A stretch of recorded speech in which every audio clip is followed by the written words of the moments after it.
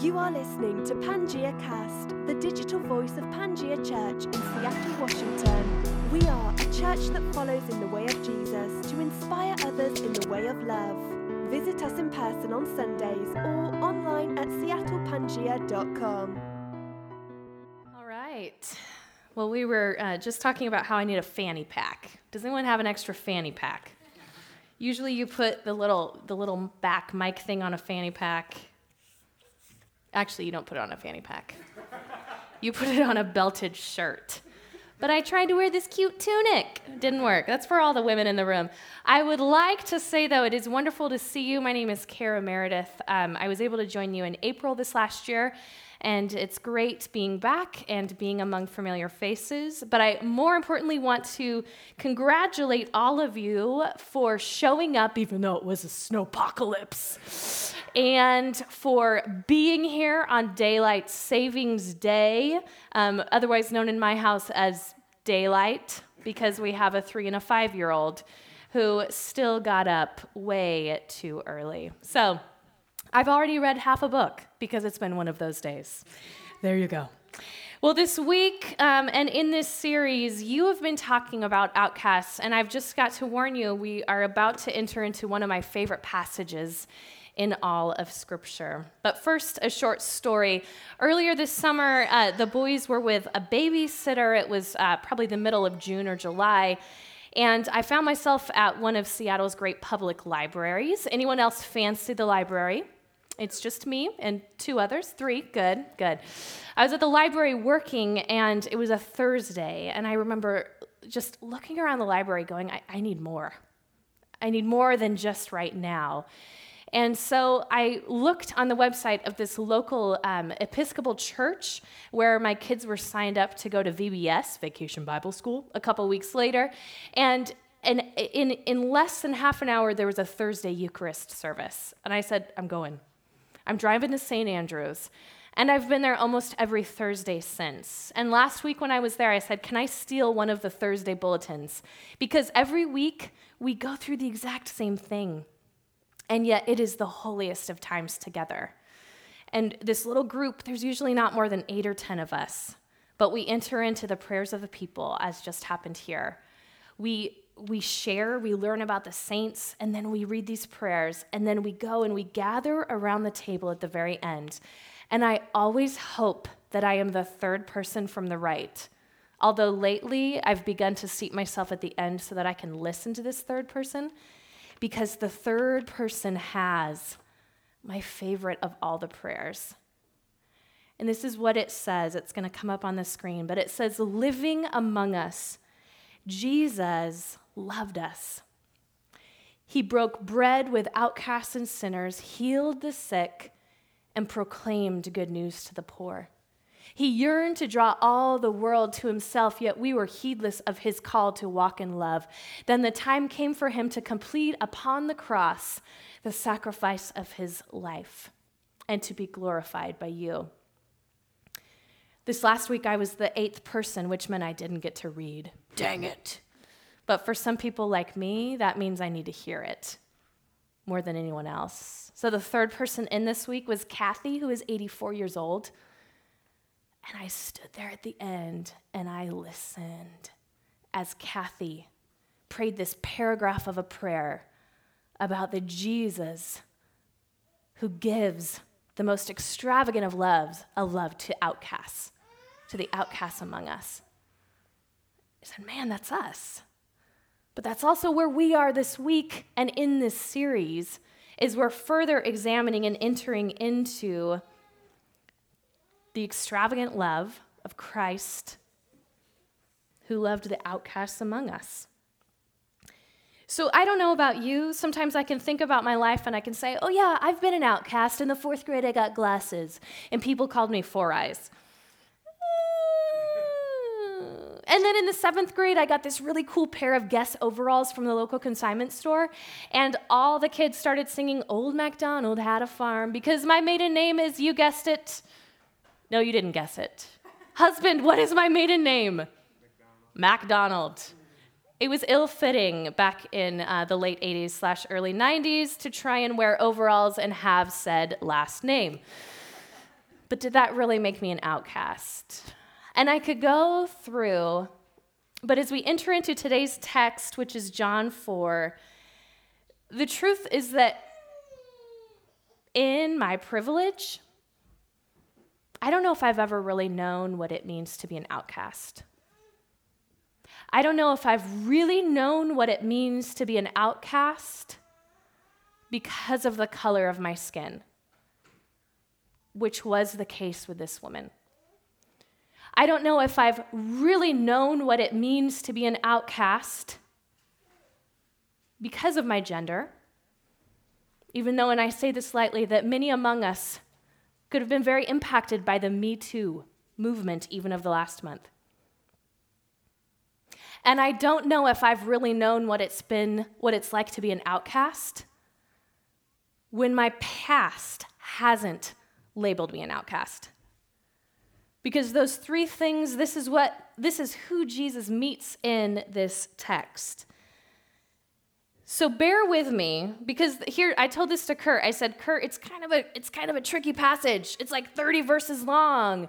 And if you're a preacher man or a preacher lady, you do not preach on 30 verses and at least exegetically read the verse and then teach about it. Because I'd be up here for like 39 hours and y'all don't want that. You want to go hibernate in your houses because it's quasi-snowing outside. So here's what we need. I need you to just stay with me. We're going to read them all at once.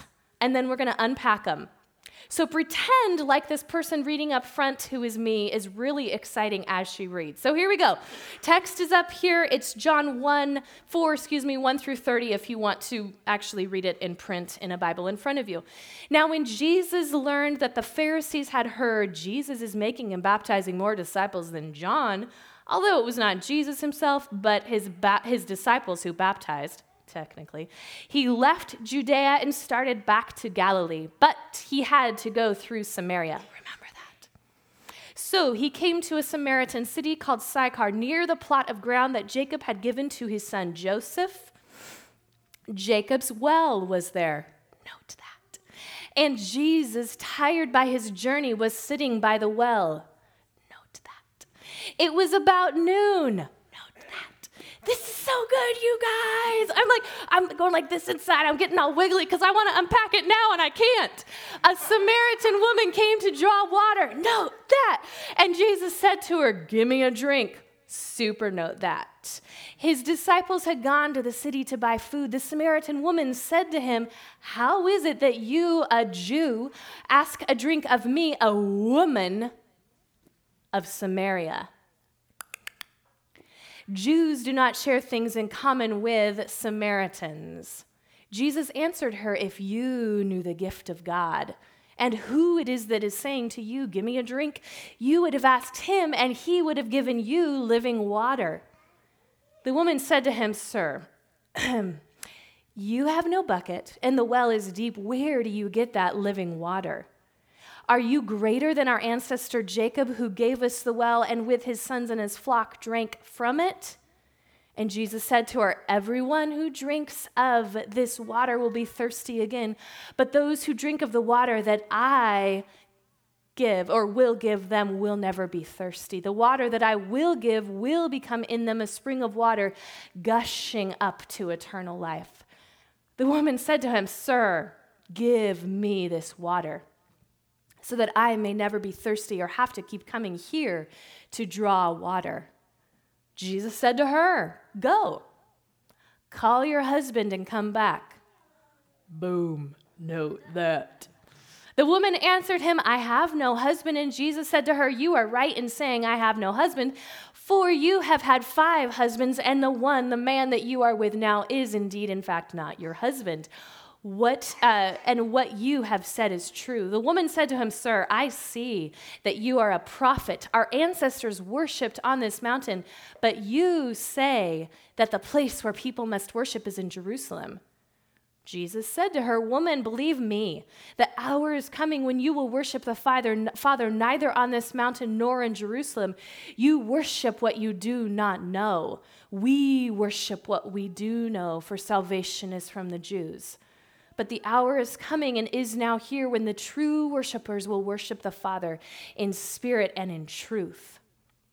For the Father seeks as these to worship him. God is spirit, and those who worship him must worship in spirit and truth.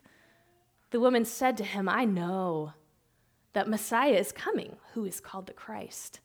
When he comes, he will proclaim all things to us. Jesus said to her, I am he. First of the I am statements, although not technically an I am statement. The one who is speaking to you. Just then his disciples came. They were astonished that he was speaking to a woman. But no one said, what do you want, or why are you speaking with her? Then the woman left her water jar and went back to the city. She said to the people, come and see a man who told me everything I have ever done. He cannot be the Messiah, can he? They left the city and were on their way to him. All right, we're done. It's pretty rad, isn't it? I need a better word than rad, but I did ask for a fanny pack when I first got up here, so I guess it goes together. The first thing to know is this: without step-by-step, verse-by-verse unpacking, we see at the very beginning, if you look at the first slide, we see that her ethnicity automatically made her an outcast. So already we learn at the beginning, Jesus has traveled through Samaria, and that is something to note. Were his disciples with him? No. His disciples were not with him because for pious Jews, because Jesus was a Jewish man, his disciples were Jews as well. For Jews, they did not purposefully travel through Samaria, but they actually automatically, they avoided it because Samaritans were considered unclean to the Jews because of a war that had happened 500 years before. And because the Samaritans then mixed, the Assyrians mixed with the Jewish people and became the Samaritans. Because this happened, they were considered by the Jews to be half-breeds. We would think of those people, or we would call those people biracial today. So for pious Jews, even though it was the shorter route to go through Samaria, they avoided it all together. They said, we're going to take the longer route around because if we go through Samaria and we come in contact with a Samaritan, with a half-breed, then we will be unclean. They did not want to be unclean. So already her ethnicity has made or is making her an outcast.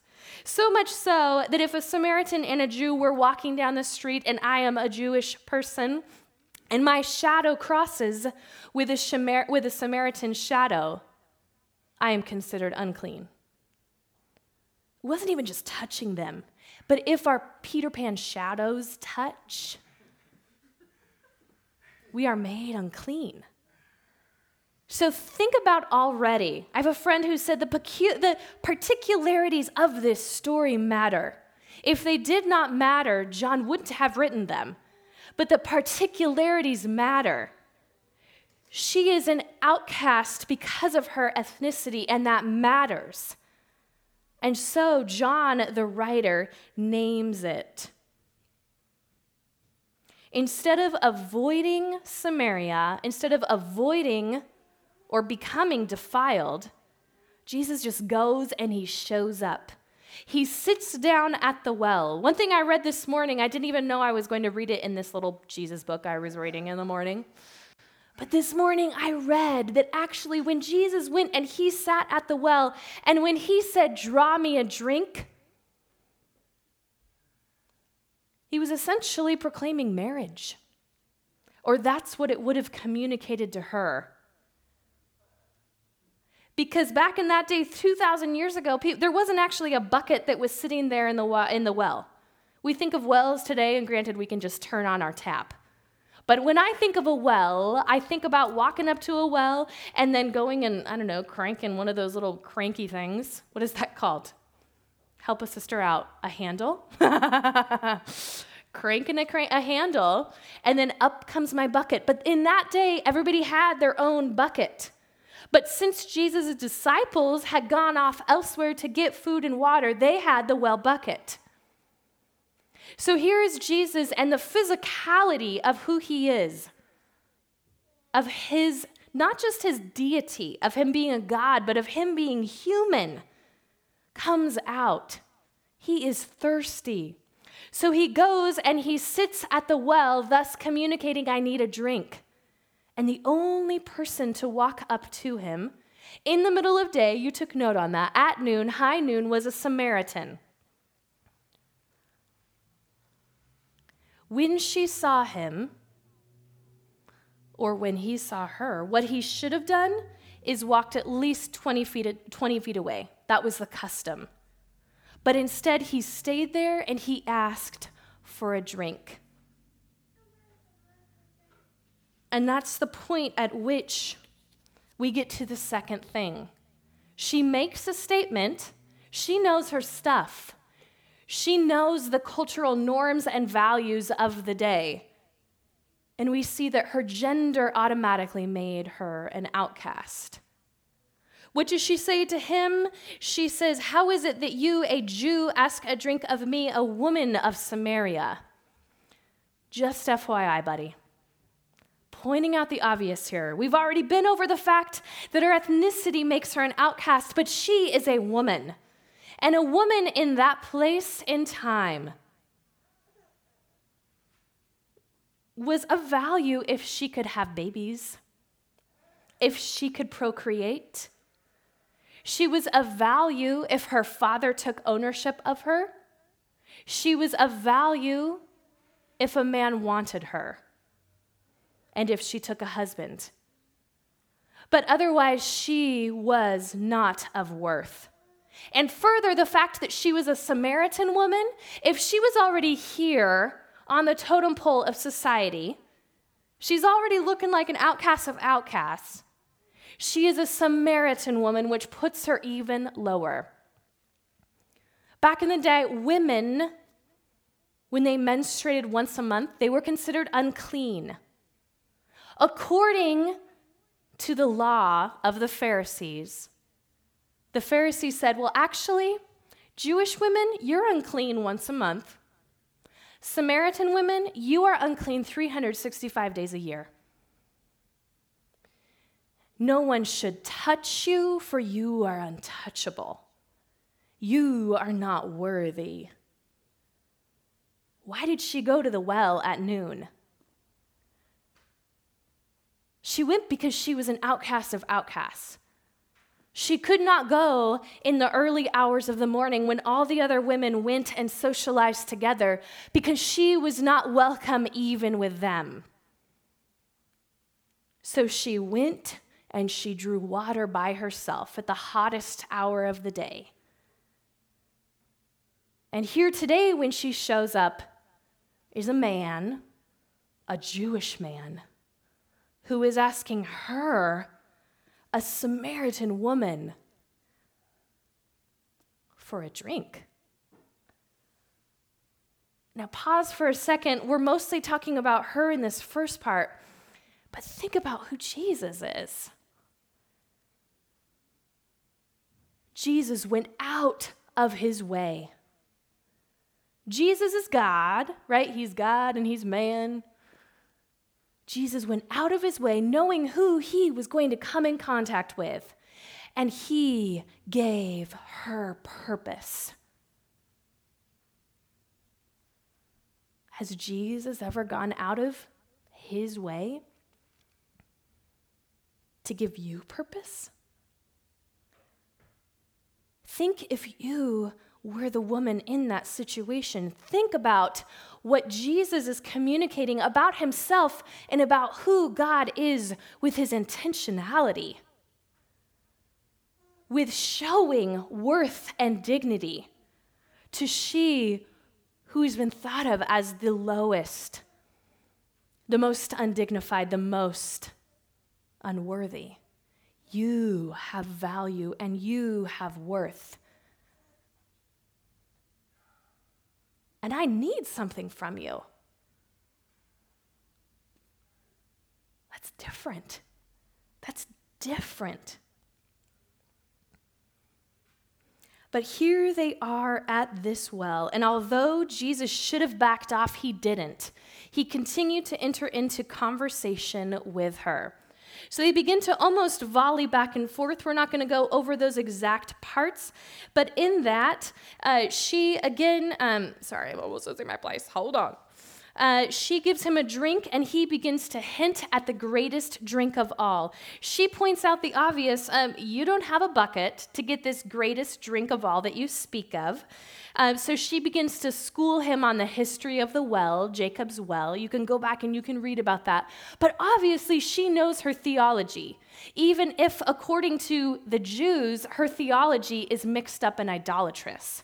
She knows her stuff because she knows the significance of the well. So Jesus then, he makes his statement for the first time. He says, he makes the first of I am statements, and he says, I am the water. I am the greatest drink of all, the greatest heart vacuum filler that you'll ever have. But she doesn't necessarily get it. Jesus is like the king of metaphors. He's like, somebody asks him a question. They're like, hey, who's God? And he's like, well, there once was a field filled with wheat. Yep, not the answer I was looking for. Who's God? So he's kind of speaking around metaphors, and he's getting to the point, and sure, we can look at it with our super smart eyes, and we can go, oh, Jesus, you were saying that you are the living water. But she's not there yet. And instead, he meets her where she's at. She doesn't understand the point of the metaphor, so she begs for this magical water. Well, yeah, I want it.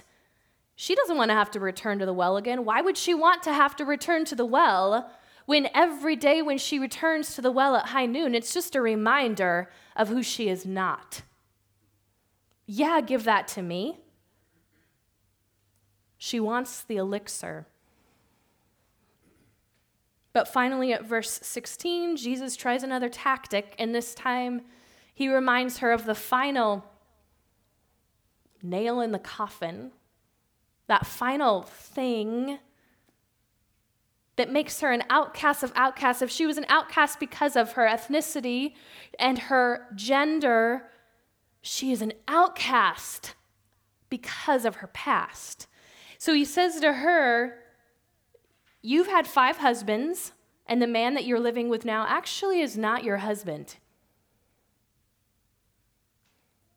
Her past automatically makes her an outcast.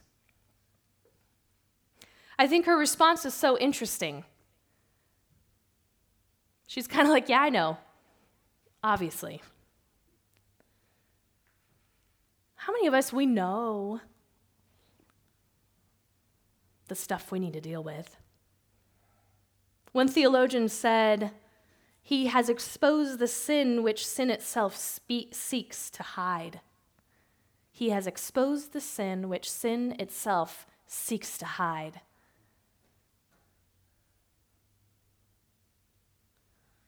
So often we can look at people around us. We can look at the outcasts around us. Well, this is your problem. Yeah, I know. Do we really need to be the ones to point it out? For her, 5 husbands. All she wants is love. In that day, men did not need a reason to marry and divorce another woman. They did not need a reason, whether they had a reason or no reason at all to divorce her. They could divorce a woman. They could take on multiple wives. She's then been through 5 husbands, and the man she's living with now, that she's sleeping with now, is not her husband. She has a hole in her heart. We can look at that ancient quote from Blaise Pascal. If you look right here, there's a God-shaped vacuum, a God-shaped hole in the heart of every man or woman, which cannot be filled by any created thing, but only by God, the Creator, made known through Jesus Christ. And this right here, she already knows where she stands. But can I just have love? Can I just love and be loved in return?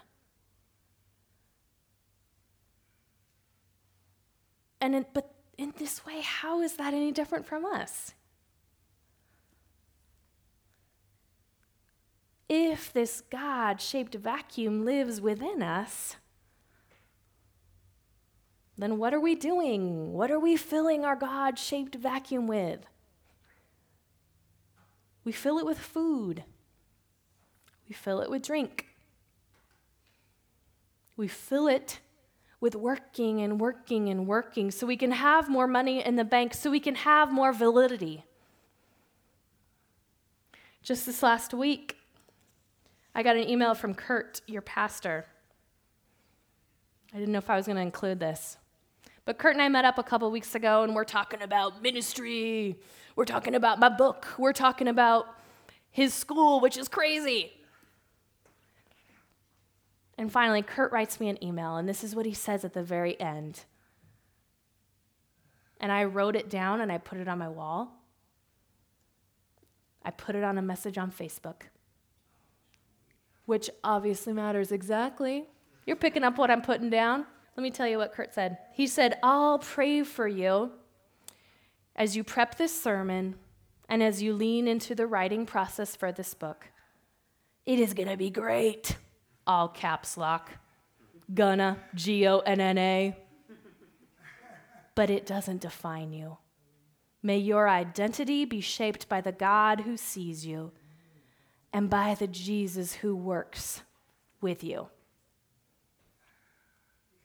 If I can just have validation with the words that I write, with the language that I speak, then I will be filled. If I can just have validation by the long hours I work so that I can get more money in the bank account, so that I don't have to fear this happening, then I will be filled. If I can just have the degrees behind me, if I can just feel loved by the inanimate object before me. I don't have my cell phone up here. But if I can just feel loved by that, then I will be filled. Was she any different from us in wanting and desiring that this God-shaped vacuum be filled in her heart? I don't think so. So when he points that out to her and when she deflects, one writer, Dr. Brenda Salter McNeil, who teaches over at Quest Church and at Seattle Pacific University, she said she deflects and she begins to talk theology because she knows her stuff. And how often do we do that as well?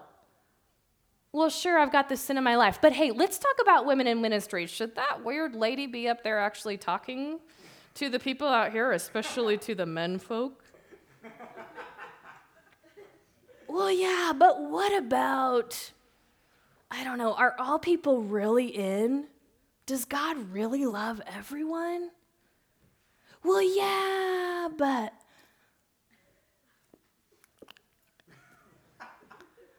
I mean, we are avoiding what's really going on, the vacuum that's really open for everybody to see. Let's just make it actually about this. Not the point. And so that is when Jesus finally responds to her with one last thing. And I put up here the Message version of this. I love how Eugene Peterson says it. But here, I believe it's verses 23 and 24. He begins to talk about worship, he being Jesus. And he said, here is actually what really matters. It's not about who you are, and it's who you are, and the way you live that count before God. Your worship must engage your spirit in the pursuit of truth. That's the kind of people the Father is out looking for. Those who are simply and honestly themselves before him in their worship. God is sheer being itself, spirit. Those who worship him must do it out of their very being, their spirits, their true selves in adoration. This is the one thing. This is what counts. This is what it's all about. It's not about what we sometimes make religion or Christianity or faith or whatever other word we use. It's actually about worship, because this worship is what fills the God shaped vacuum that exists in every single one of our lives, in each one of our outcast lives. Earlier we sing, Jesus, we love you. Oh, how we love you. You are the one our hearts adore. I'm pretty sure they stole that directly from John 4 right here. But as I was sitting right there, I said, that's it. That we say, Jesus, we love you.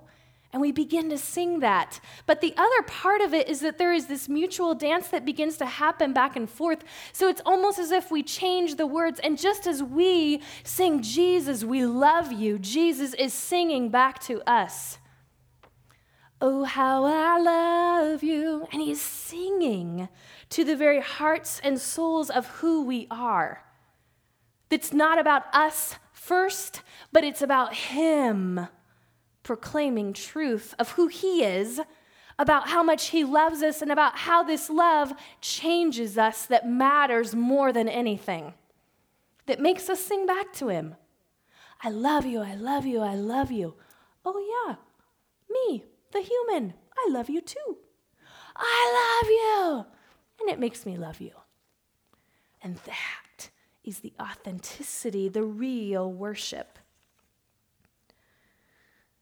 So what then is Jesus' response? We've seen it throughout this whole time, but he pursues her. He dignifies her. He engages with her as the serious theologian that she is. He says, yes, you have value and you have worth. And these particularities, they matter. But here is what matters the most. This heart of worship. He responds purposefully.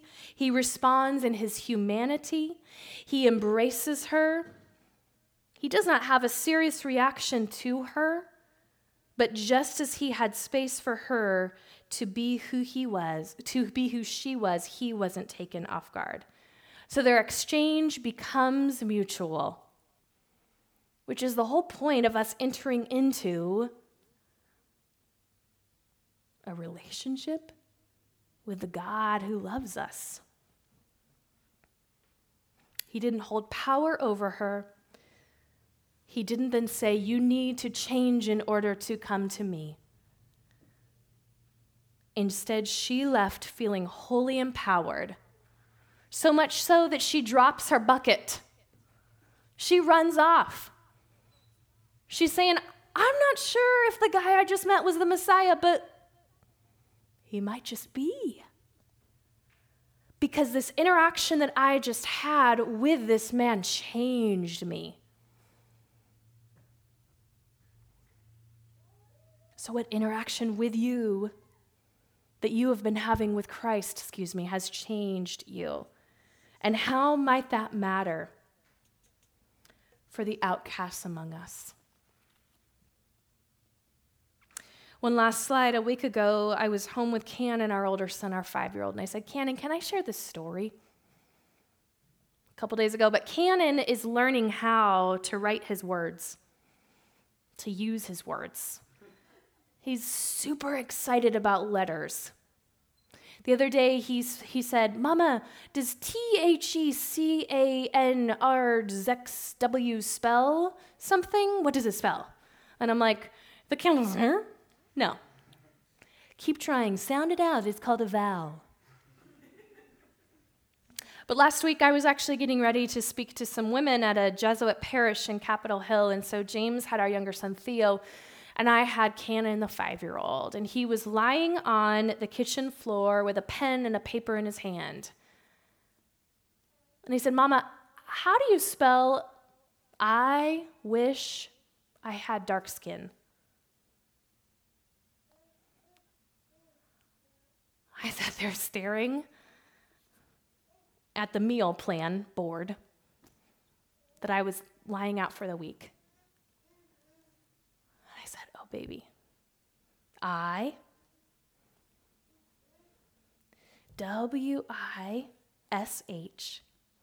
And I spelled it out. And James and I continued to go on through the rest of the week, saying, how do we respond to this? To our child who already feels in between, who already has a desire and a want for something that does not encompass what his skin looks like now. For him who, according to Jewish standards 2,000 years ago, would have been called a half-breed. And yet I look at that and I say the particularities matter. Even when he feels in between, even when he feels like an outcast, he is loved for exactly who he is, for Christ sees that. Jesus, give me the strength as a parent and as a human to honor the particularities of my son as he begins to grapple and wrestle with feelings of being in between. It is something that I am just now beginning to learn about, but I look at this text, I go, wow, Jesus, you see him who already feels like an outcast, who already feels in between, and yet how do you respond? What does this have to teach us about how then we are to respond, whether to the outcasts around us or to the outcasts that we are? Might we take a hint from the Jesus who pursues, who gathers in, who calls all worthy and dignified, with all their particularities in tow?